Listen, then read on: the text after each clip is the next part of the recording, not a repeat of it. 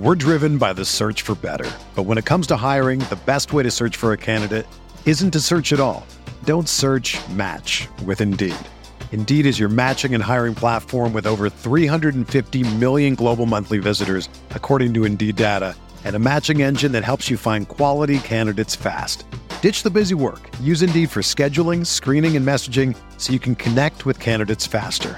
Leveraging over 140 million qualifications and preferences every day, Indeed's matching engine is constantly learning from your preferences, so the more you use Indeed, the better it gets. Join more than 3.5 million businesses worldwide that use Indeed to hire great talent fast. And listeners of this show will get a $75 sponsored job credit to get your jobs more visibility at Indeed.com/Blue Wire. Just go to Indeed.com/Blue Wire right now and support our show by saying that you heard about Indeed on this podcast. That's Indeed.com/Blue Wire. Terms and conditions apply. Need to hire? You need Indeed.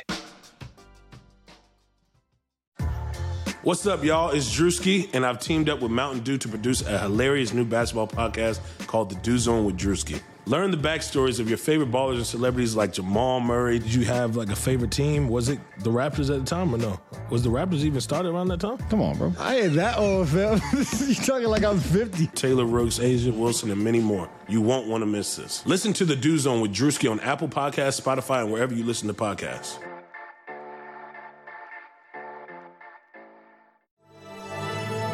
Blue Wire.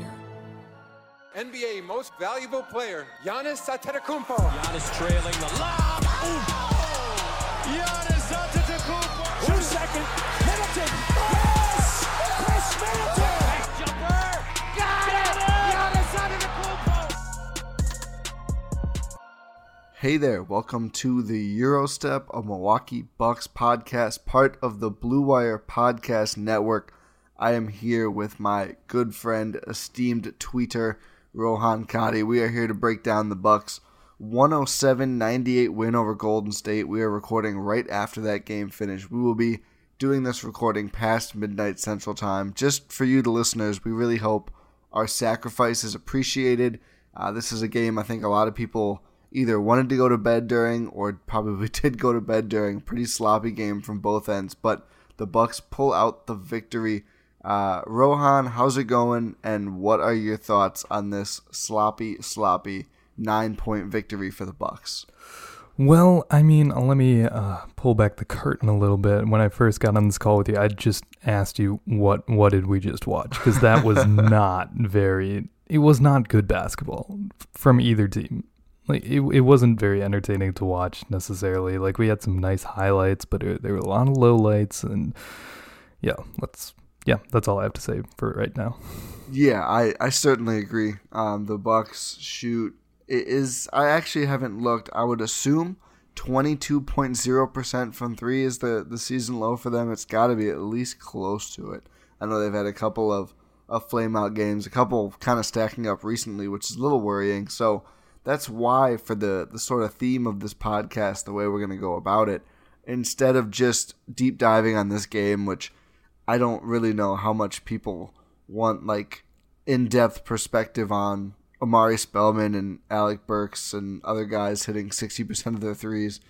Damian Lee, who's like a fine NBA player, is 4 for 8 from three. Those guys I mentioned were both 3 for 5. Just like a lot of lights out shooting from non-lights out shooters. The Warriors end up at almost 40% from deep. So instead of just deep diving on this, I figured we would look through some concerns both from this game and just from the team recently, going back about a month or so, that have flamed up a lot, or not, like cropped up a lot on Twitter and just wherever people talk about Bucks. So like, Twitter, this podcast, our Discord, not ESPN, because there's just no Bucks talk whatsoever. But I figured we would do that. So I don't know. What do you think, Rohan? Are you ready to talk about concerns? Like it sounds like it's going to be a downer of a podcast, but I think our goal is to kind of look through some things that folks seem worried about and kind of decide what's a valid concern, what's worth being concerned about, and what can you kind of, like this game, shrug your shoulders and go, you know what? Let's not focus on this and one. just too much. just to say, I did look it up. This was their second worst 3-point shooting. Oh my God! What was the worst one? The game where Kobe White made more than them, and they still won. Oh, that's right. The 18.2% game. Oh, that's brutal. Yep. Ugh. But still bad. But yeah, this isn't going to be necessarily a downer of a podcast, but it's good to see like where there are areas in which this team can improve. For sure. So, I mean, just quickly, we should probably go a little bit more in depth on the Bucks, this game and the last game. I mean, the last game also definitely a stinker, but the Spurs shot even hotter than the Warriors did tonight. I keep wanting to call them the Kings. Like, I'm so used to you're in this part of California playing a terrible team. I'm so used to it being the Kings. It's still weird to me that it's not the Kings, but it's not. It's the Warriors. They're just bad this year. I don't know. I don't even have that much analysis. Giannis makes the Bucks' first three. I think at one point they were either 1 for 12 or 1 from 13. He does this real nice dribble into the corner, pull up three, and he drains it. And you go, okay, Bucks are gonna run away with this thing now. And then it's close all the way through, and it ends up being really close near the end. Chris Middleton on and off, some really, really good moments, but then also some quiet spells as usual. But I think overall this might have been one of his better games. Only the one turnover, and I actually remembered it was an ugly attempt at a pass, but Chris made some nice dimes this game, ends up with 6 assists. Bledsoe, again, kind of up and down, 3 steals, which is nice. Brook Lopez hits 2 threes, which is a lot for him this season. That's nice. I don't know, the bench combined was 2 for 14, I think. Dante DiVincenzo 0 for 5 from deep. Otherwise, a very, very nice game, and Dante did lead the Bucks in plus-minus, but just could not get the shots to fall. I mean, I don't know. What am I missing here? What else really matters in this game? It seemed like when you just look at the box score, you can see like this that they put up like each player put up numbers, but when you're watching the game, you don't really feel it. Like, do you feel like Eric Bledsoe scored 16 points? No, all you remember is like his timidness to shoot from 3. Yeah, because he's while he may be scoring, he's not necessarily making a big impact on the game. And conversely, like you can see guys like Dante only scored 4. Wait, can I read? 8 points. 8 points. Wow, I can't read, I guess. But he seemed to have a massive impact on the game, especially down the stretch. Did you see him he was going for every single rebound, like just flying through the air like it was just a playoff game. He had such great I tweeted this, I will never tire of seeing Dante get big boy rebounds. Like it's so entertaining to watch. But he made a massive impact on the game, and we've said before that single game plus minus doesn't really mean much in the grand scheme of things, but it did. It was accurate for this game because Dante had a massive impact when he was on the floor, even though he was not hitting his shots. But it just felt like a game where they didn't really wake up, and they didn't really need to in the end, but it's kind of concerning. Yeah, I mean, good free throw shooting kind of saves the day here because, I mean, Bucks end up winning by 9, and you doubt they would miss 9 more free throws than they did. They ended up going 28 for 32, so that's 87.5%, a very, very good mark for any team. Giannis up there as well, 9 for 13 from the stripe, shooting around a real nice 69%. But some of the scoring numbers boosted a little bit by Steve Kerr electing to hack Giannis, which really just did not work. He ended up making enough of those free throws, and just the night overall and in that scenario to really make that a non-effective strategy. I forget what the number is, but I'm pretty sure, like, even if you shoot 60%, I think you kind of outsmart the math there and make it a bad proposition to hack Giannis. So just going back, I think it's around like if it's 60 to 50%, like if you hit 60, I think it becomes a bad idea because I mean that's 1.2 points per possession. Mm-hmm. I'm pretty sure. So yeah, it's not ideal. We do math here on the Eurostep. We try to at least. So going back from the end of the game, I mean he makes 2 of 2 with 30 seconds left. He makes 2 of 2 with 42 seconds left. Let's see. I thought there was one more. Oh, he was 1 of 2 with 2:21 left. That might have been the first one, yeah, because it was within 3 minutes. So Not successful. I mean, if Giannis is going to make 5 out of 6 in those attempts, obviously it's a real bad idea. That's a lot of points without much effort at all. Were you surprised to see the hacky Giannis busted out? I guess this could be our first concern. Are you concerned about the hacky Giannis going forward? Assuming Giannis isn't going to make whatever 5 for 6 is percentage-wise every time, but are you concerned with how that could go in a different game? Not really, because obviously they have made like some rule changes, so it's not really as effective as it used to be. And also, like, Giannis is one of those guys where once he gets in a rhythm, he's just going to keep making his free throws, which we saw. While, like you said, it's not going to be the 5 for 6 percentage that we saw tonight, but he's still going to get going. Like, he still hits most of his free throws at the end of the game, because once he shoots a lot of them, he gets into his rhythm and he just makes them. Am I wrong in saying that? He's a rhythm shooter.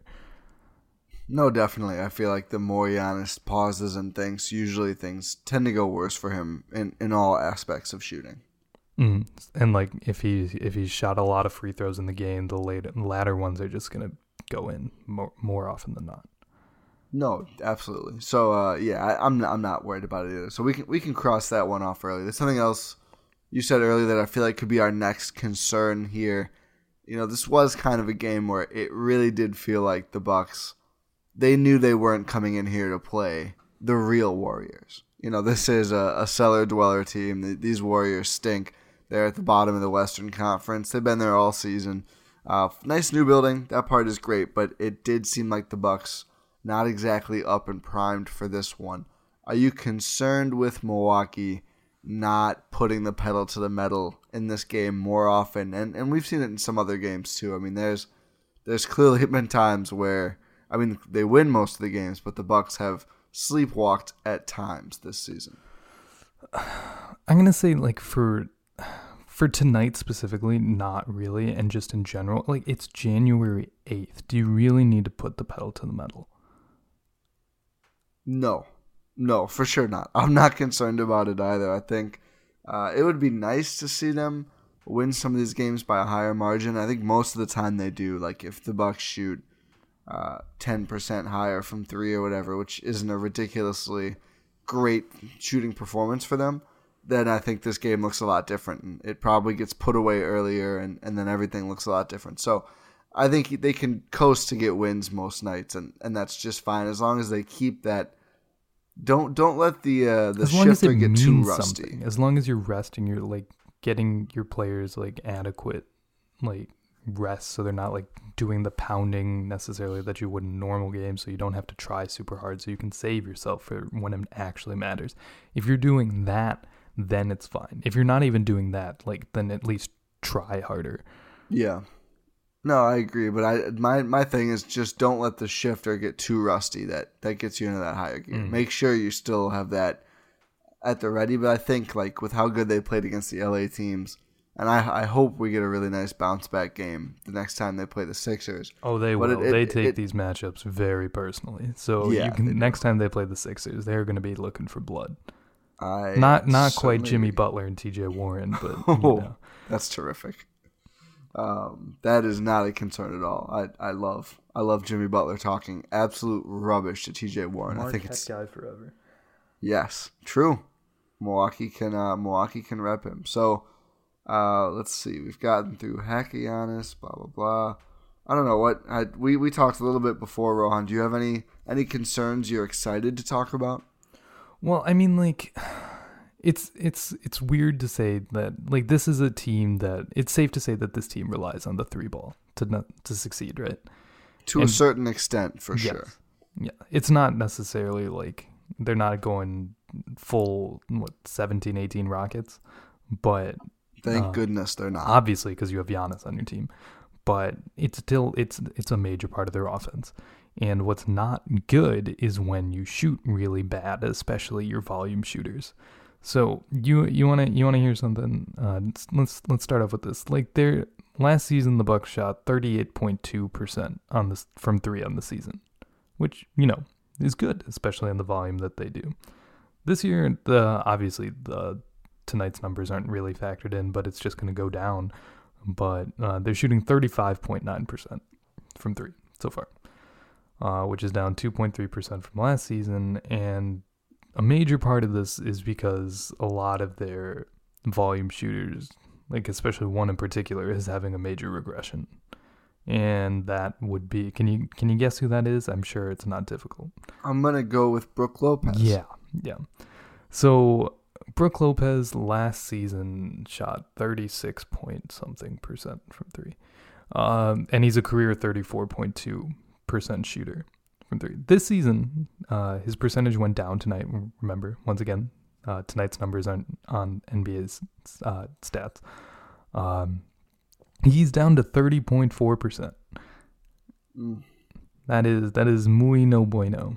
Well, the number actually went up. I think he was 2 for 6. Oh, was he? So yeah, so it'll go up very 33%. slightly. But, yeah, so it'll go up very. It'll still be lower than his career average.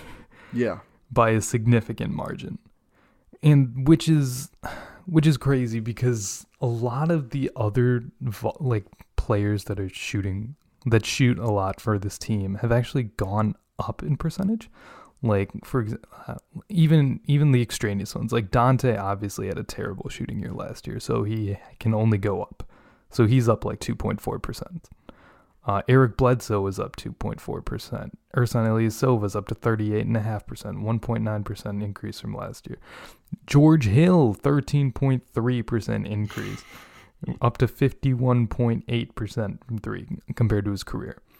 Giannis up 4% for his career, and it's just, but like the ones that bring you down are the most volume shooters. Like Kyle Korver is like having not a great year for shooting, which is insane because he's shooting 41.4% from three, but he's just an entirely different animal. Pat Connaughton's down 3.4%. So when you factor in Pat, Brooke, Kyle Korver and Sterling Brown is down, Wes Matthews is down compared to their careers. Like all of these guys who shoot a lot of threes for this team are having career bad shooting years. So you can't expect your team to necessarily thrive, especially when they rely on the three ball so much when a lot of their volume shooters are not shooting well from three, and that's a point of concern for this team. Yeah, and I think that is a legit one, but I think the tricky part is I don't know what you can really do aside from making some sort of a roster move, and obviously there's a risk there too, but like it is fascinating. I think what really stinks, what really hits you is outside of Brook Lopez, a lot of the disappointing shooters this year have kind of stacked up at one position, like the backup small wings. Korver, of course, still hitting 41.4, repping Milwaukee with the 414 3-point percentage, but he's almost like a different class. But like, I mean, I know Bud likes the Dante Pat combination. Obviously, they bring so much energy and everything. They play together a fair bit. Those guys are both hitting in the low 30s, and Pat especially has been disappointing because he, in my opinion, is someone who should be relied on to be a little more consistent than Dante.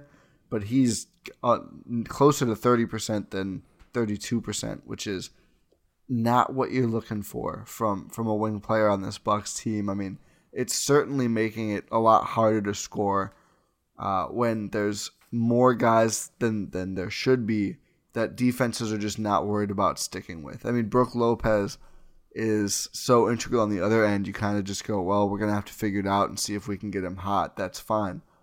Bledsoe, as well as he's shooting this year, frustratingly turned down a pretty important 3-point attempt coming off of a Chris Giannis pick and roll. We'll get to talking about those. Trust me, we've got some stuff. I don't even have stuff. I just have unbridled excitement. But like that's brutal. Like that's the other part of this that doesn't get captured just in the percentage. You need guys who are willing to pull the trigger on those threes as well. So Bledsoe not shooting there kind of makes his, 36.1%, which is solid. 3-point percentage this year, it's kind of irrelevant if he's just not going to pull. It doesn't matter if you're not actually shooting. Yeah.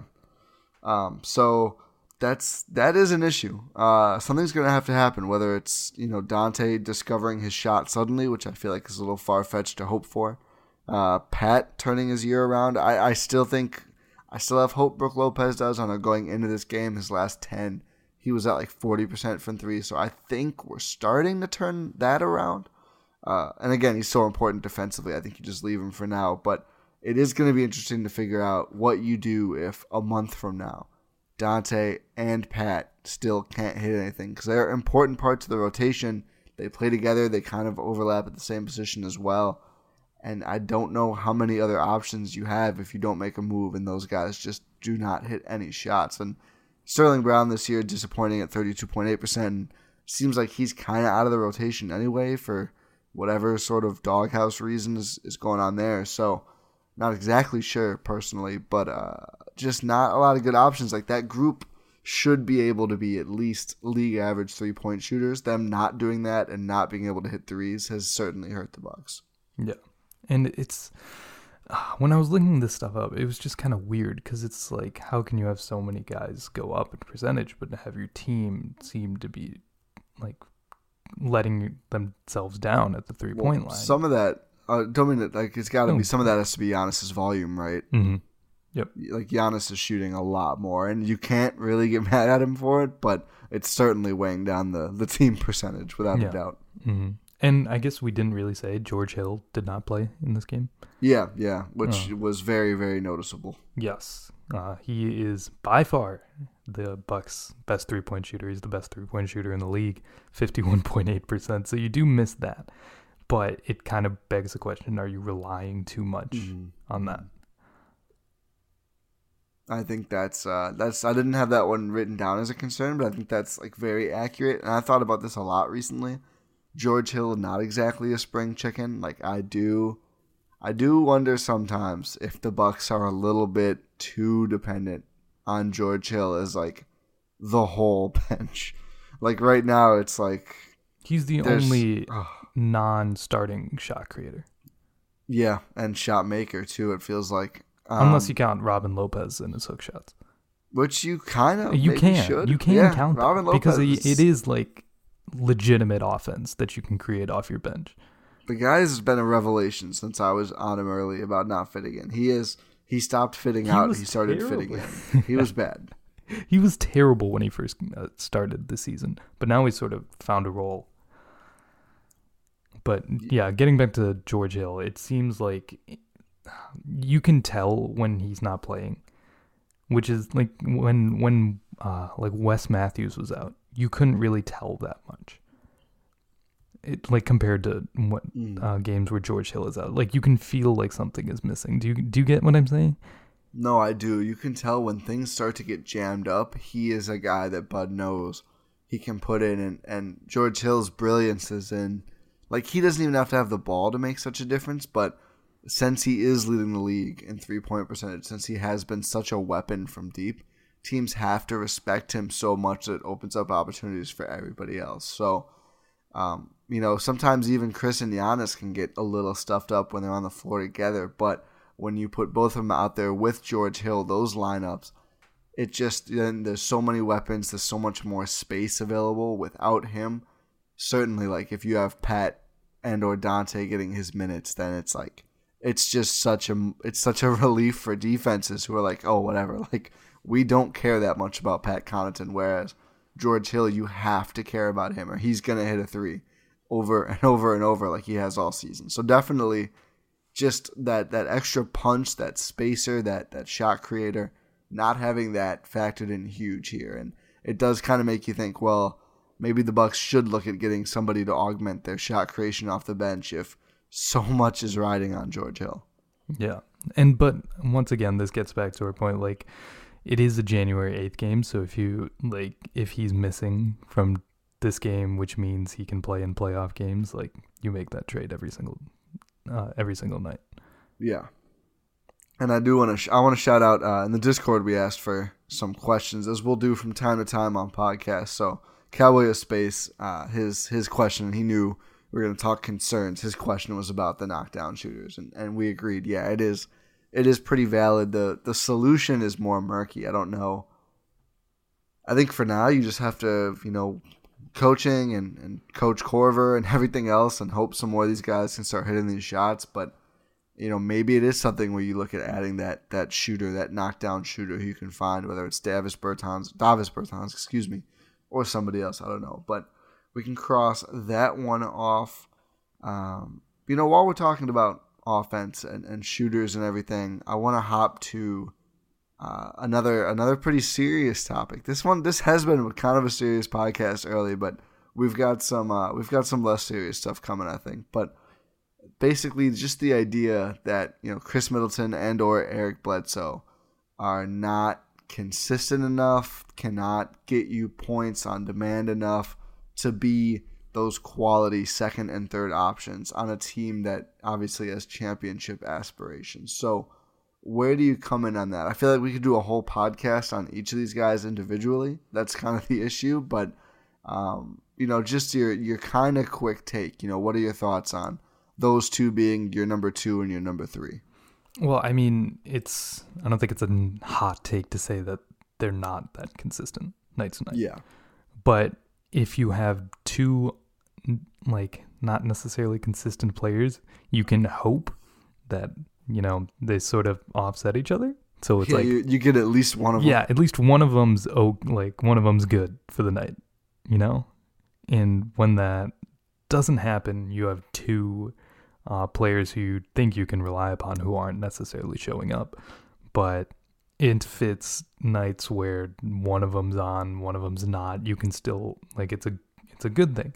If you have nights where both of them are on, it's a great thing. But it's the nights where neither of them are on that it really stings.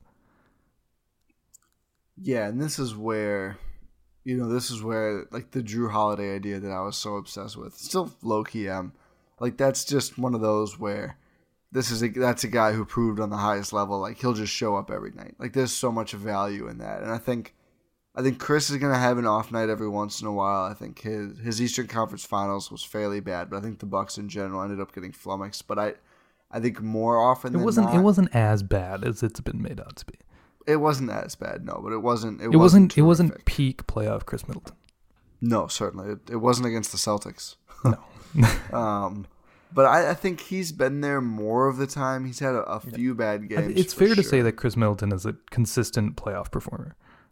Oh, yeah. I'm talking about just recently in this regular season. Oh, okay. Right now. But no, I agree. I think I trust Chris Middleton. I obviously everyone knows I'm kind of a Chris Middleton stan, but I would trust him in the playoffs. But he's going to have an off night here or there. I think that's certainly a fair criticism of Chris. I thought he was very good tonight, actually. 21 points, 7 boards, 6 assists. He's really been piling up those low to mid 20 points totals, and then 6 to 7 assists and rebounds. That's a really nice contribution from a second guy. Chris also has a steal and 1 turnover, 3 fouls. So good night for him. I think I've always maintained this. I think getting him more and more involved can only help, and I think it'll make him more consistent. I think it's one of those where he just needs those game reps to keep improving. It sounds kind of silly for a player. I think Chris is 27 years old, obviously been in the league for a long time, was an all-star last year, but really I still think coming into his own is realizing that he can be a guy that, directs offensive actions and leads pick and rolls with a player like Giannis. I still think some of that is kind of new to him and to this team, especially because, you had early last year, Bud trying to really fit him into his system more and cut out some of those mid-range jumpers, and Chris kind of arguing for those back. There's been an interesting dynamic there, and I think the Bucks would be better served to give Chris more freedom and more control of the reins. But Bledsoe, for me, is really the one where the gulf can just be so wide. Tonight, an okay Bledsoe game, 16, 3 and 2, 3 steals, which is great, a block, which is good, a turnover, still a -4, worst among starters, worst among Bucks, actually. Poor Bledsoe. But some nights he's just actually unplayable. Some nights, when he's on and the other two guys are on, that's when the Bucks, you're really oh my God, this team, how do they ever lose games? He's good. Bledsoe is so good, but he is the concerning point where you really do not. It's mystery box. It's totally a mystery box. We don't know what we're gonna get, but let's cross our fingers. Yeah, it's. I forget which Spurs game I tweeted this during, but it's when Eric Bledsoe is on, he's nearly unstoppable on both ends of the court.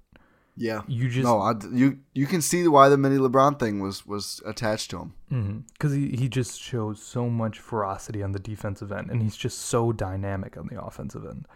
But it's just that's what makes it even more frustrating when he doesn't perform, because you know he can, but he just doesn't for some reason.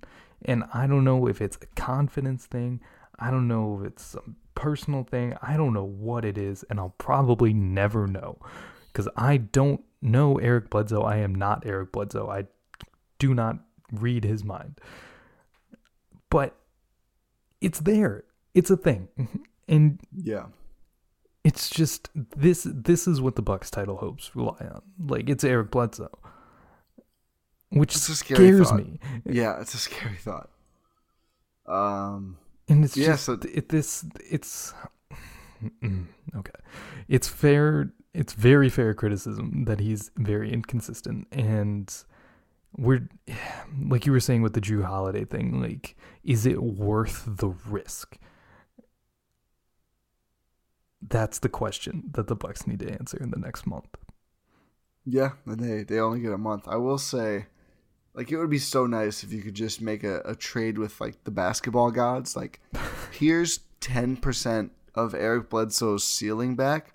Now raise his floor by, like, 40%. Like, that player would be so you need good. to make that trade with the basketball gods every single day. John Horst needs to get on the phone with the basketball gods.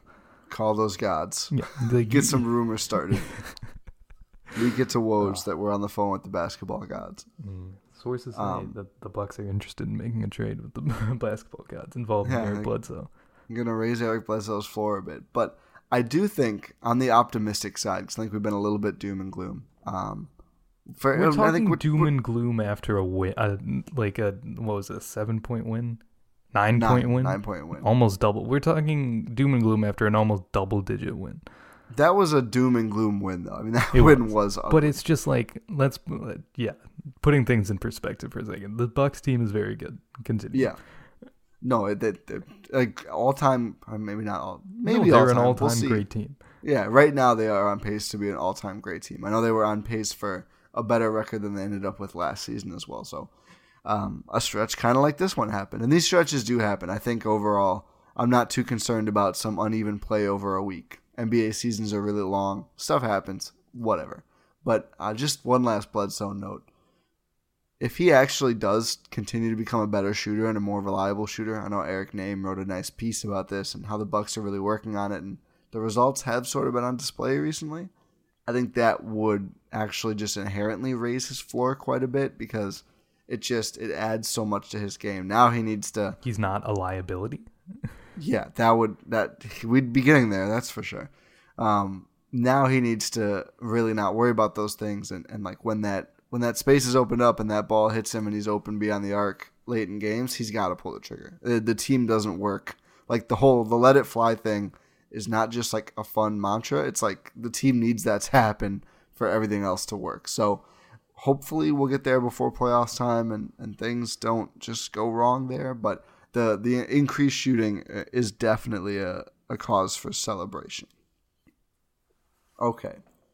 Speaking of threes, let's just hop right into this one. This has been the topic of conversation. I can't believe we haven't gotten here earlier. Maybe it's because I'm kind of bored by it. How concerning is it, Rohan Kadi, that teams continue to take and make a lot of threes against the Milwaukee Bucks? And not just like bulk numbers, but percentage-wise. It's been kind of crazy recently. It has. It's early on we thought it was just sort of like a random trend. We need to see how much the sample size, like we need the sample size to increase to see if this is actually like an area of concern or not. And now we're a solid chunk into the season and it's still happening. So it's weird because you can't really control the percentage that other teams are going to shoot from three. You can only control how many shots they're getting. Yeah. And the Bucks do not, like, they give up a decent amount of threes, but their plan is to give threes to the opposing teams, not great shooters, so you can play the math that way. However, it hasn't really been working out so well because it always seems like teams make their franchise record for threes against the Bucks, and we just attribute it to a outlier shooting performance. But these outlier shooting performances are happening against the Bucks. There's no way to necessarily tell whether this is a Bucks problem or a luck problem. And it's concerning for the Bucks because if they look at this and try to figure out, hey, how are we supposed to limit the teams shooting insane percent from deep against us? You can't really tell whether it's something they're doing or is it something the other teams are just doing extremely well on that given night.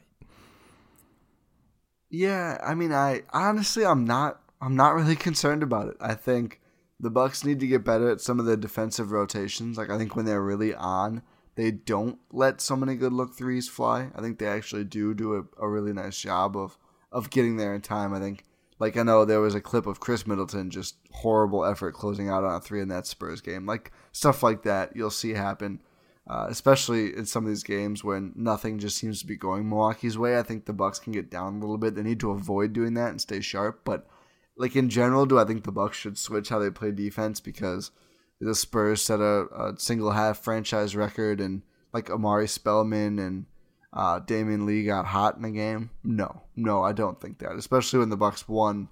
They beat the Spurs once with a pretty nice Spurs shooting performance. Then they lost to the Spurs. And then they beat the Warriors with the Warriors shooting really, really well from deep and the Bucks not shooting well at all. So, like you said, there's a lot of variance in 3-point percentage, not necessarily attempts. And I just think the success down at the rim is worth that risk sometimes of teams being able to get hot. There's not that much you can do. Whenever I see smart people talk about defense, they usually end up saying something along the lines of, you can't take away everything. You've got to live with teams getting something. Like, there's no way to take away every shot on the floor. Like, you're not going to get a shot clock violation every time out. But so I think with that said, like, I can live with the way the Bucks choose to defend. I think I can live with those high variance, low percentage looks. Like, obviously, the farther away from the rim you are, the lower percentage generally. Not points per shot, but just like percentage of the ball going in the rim. So I'm not really that worried. I'm just not. I think it'll correct itself. I mean, they're still 33-6, I think. Sure. Yeah, 33-6 now with the win. So, I'm fine. I can live with it. It's starting to bother me a little bit, and I can't like I was saying, I can't really tell what it is, which is bothering me a little bit more because I like to know what things are, but that's just a personal thing. But I don't know. It just seems like every time the Bucks face a team, the other team gets hot from deep. I really do think part of it is the Bucks are a team other teams get up to play against. Yeah, I was thinking that because it's weird to be in that perspective as like avid watchers of the Bucks because you're not necessarily ready to be the team that other teams get up to play. But especially because like 4 years ago we were doing this against the Warriors. Like, that's wild. The 24-1 thing. That was 4 years ago? Yeah, 2016, right? Dang. Yeah, okay, whatever. That's not relevant. Well, it was more like 3.5 because that was a 2016-17 season. Oh, yeah, October. It was November? Yeah. Yeah. No, it couldn't have been November. It was December. Yeah, I think it was. It had to be December. Yeah, well, like in that, yeah, that's wild. But it like the Bucks have sort of become that team. Like obviously, they definitely have. Yeah, they're not like the 24-0 Warriors, but they're still like best record in the NBA with the reigning MVP. Mm-hmm. Like, teams are ready for you. You're not. Which team do I want to insult? You're not the Charlotte Hornets. Oof. Yeah. Tough one. Yeah.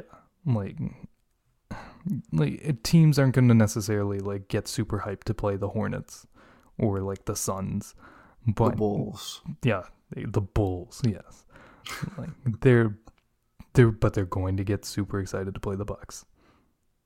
Yeah, no, doubtlessly. In the words of the immortal Ric Flair, to be the man, baby, you've got to beat the man. Everybody wants to beat the team on top. It's worth more. I mean, I think obviously there's more of a rivalry thing there, but like the one team over 500 the Warriors have beat all year is the Rockets.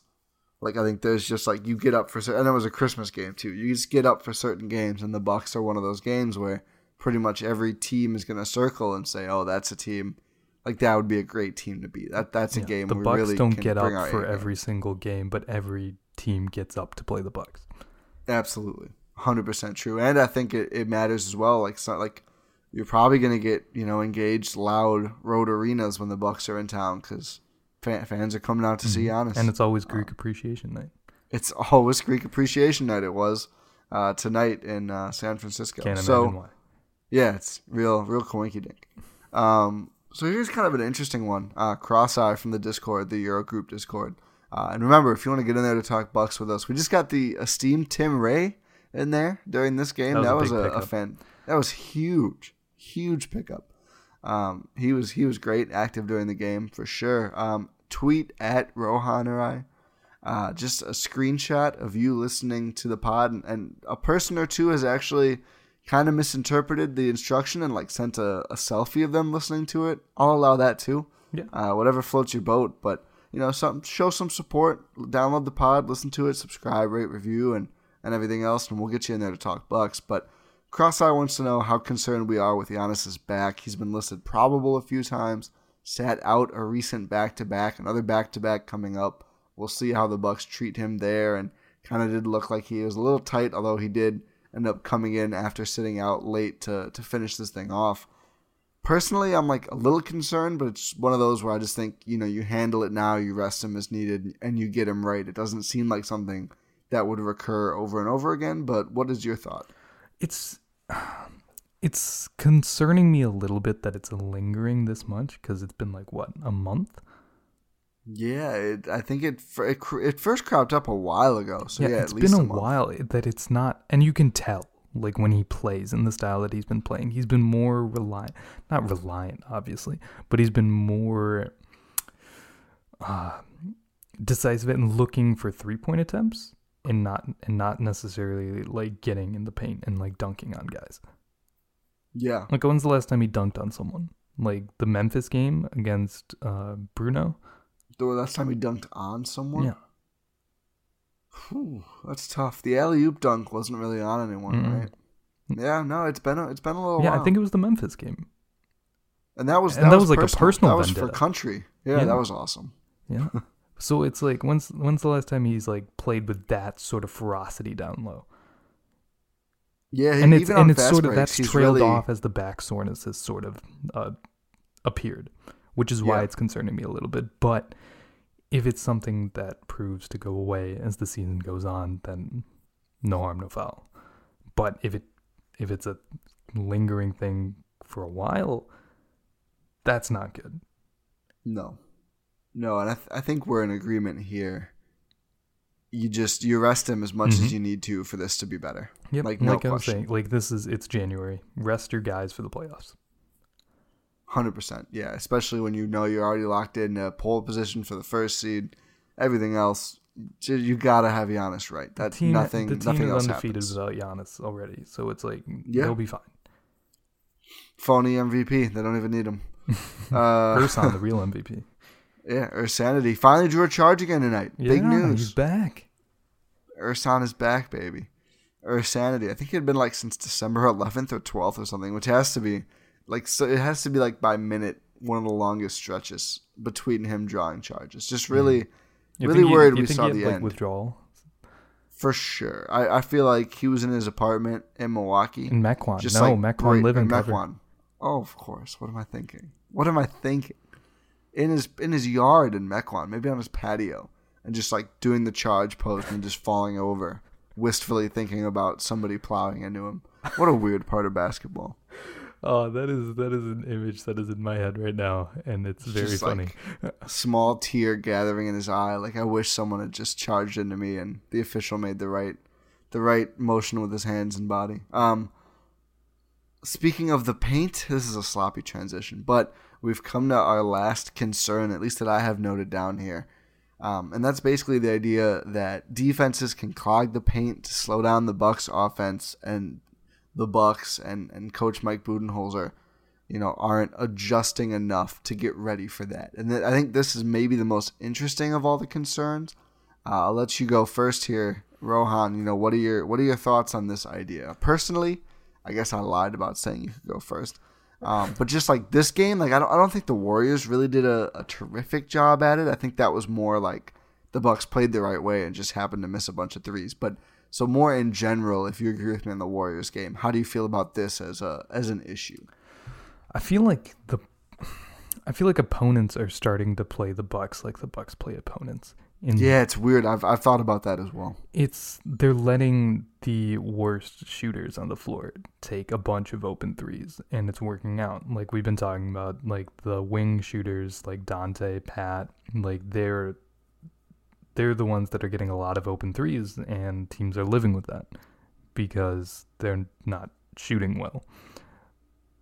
So you kind of get this sort of thing where it's like, well, you're shooting a bunch of threes, so you're not necessarily clogging the paint, but you're clogging the paint in that you're forced to kick out to not great 3-point shooters, and then the possession just ends. But then you're just like, oh, you got a wide open three, like that's a good shot, but not necessarily if it depends on the shooter. You're sort of like it's like the Bucks play against themselves now. Yeah, teams are like, oh, that's a good strategy that actually would work on you guys. Let's try it. I do wonder how much, like, if you swapped Pat and Sterling for another wing who hits like 39% of their threes, I wonder if this would just be a non-issue. Yeah, because it's like if you don't have someone that you can leave open, it's not a point of concern.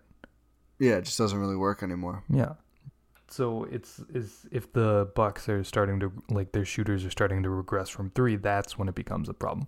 Like, you can't leave Kyle Korver open, but you can leave Pat Connaughton open.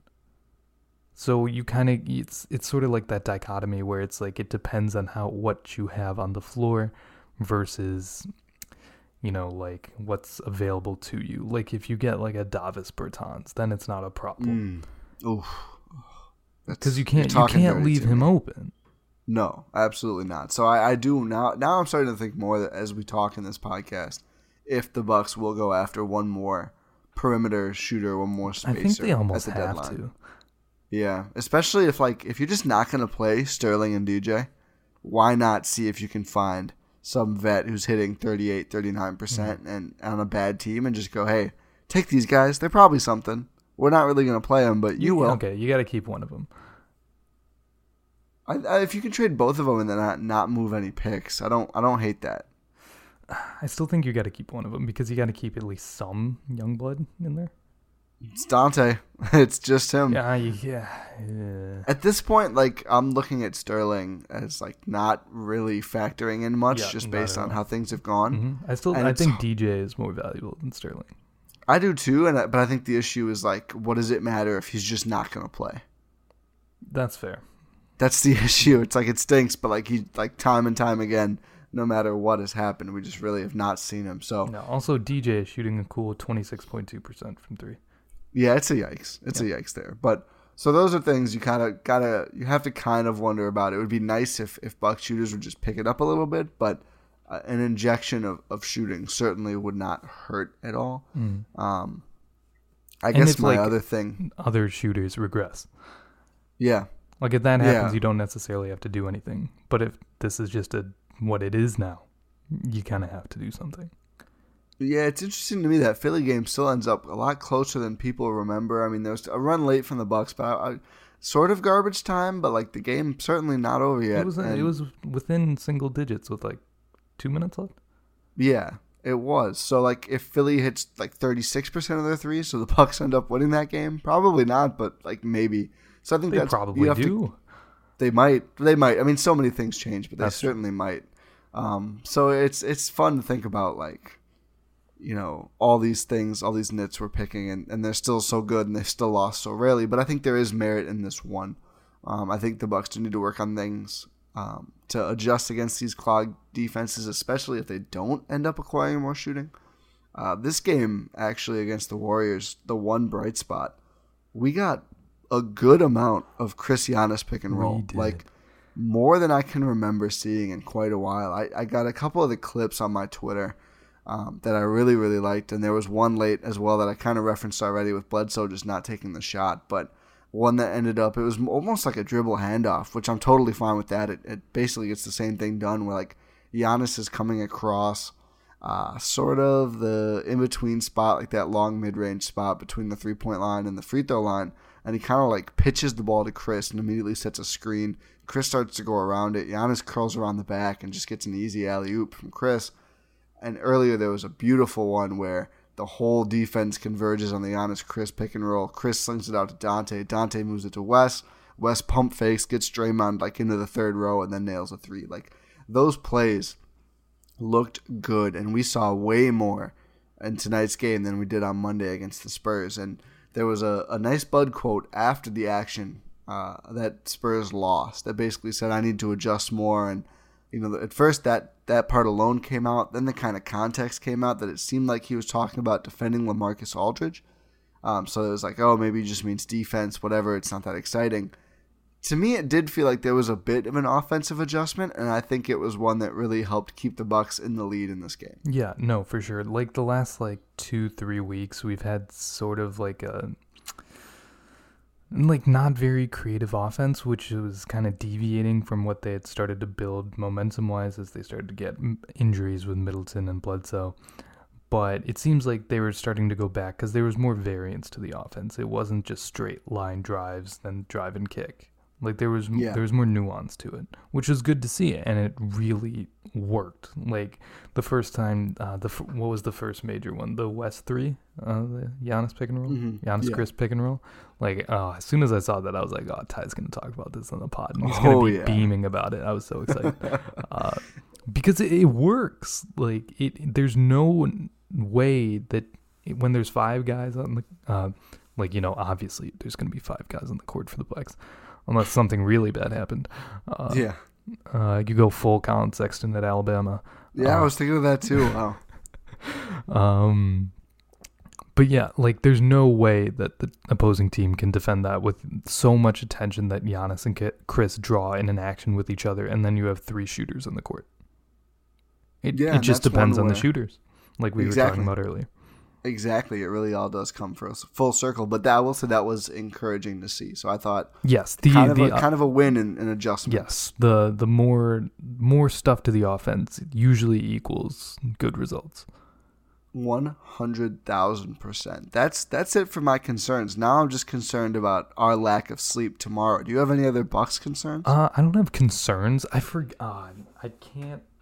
I can't remember who said this in the Discord. I don't know if you did, if you do, but someone said that Giannis has really improved his shooting at the rim this season.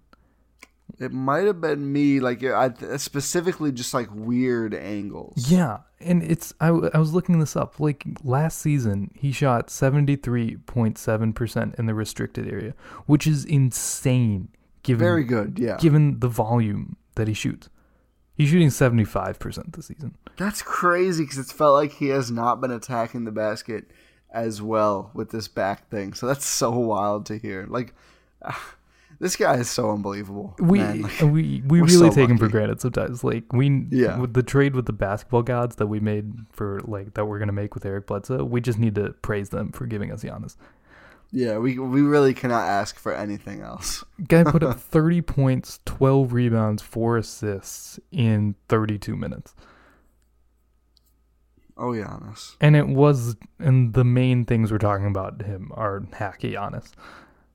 Yeah, and him making free throws. 30, 12, and 4 in 32 minutes.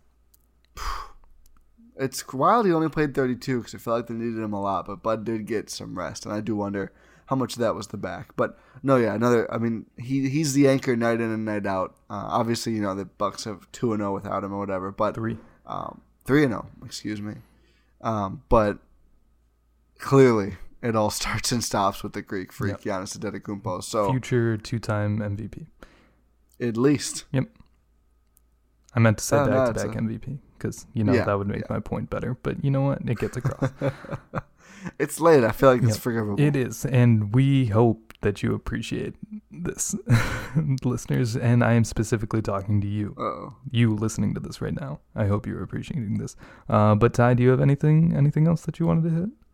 No, I thought I had forgot something, but now I don't think I forgot something. So I feel like we got it. Okay. Well, we've talked a lot about the Discord this episode, and if you want to get in on that, again, tweet Ty or I a picture of you listening, whether that's a screenshot or just a selfie, whatever. It works. Either way is fine. We'll get you in there. We talk a lot of Bucks during the games, just general NBA stuff. We had some fun stuff about Jimmy Butler and TJ Warren and the Cavs situation.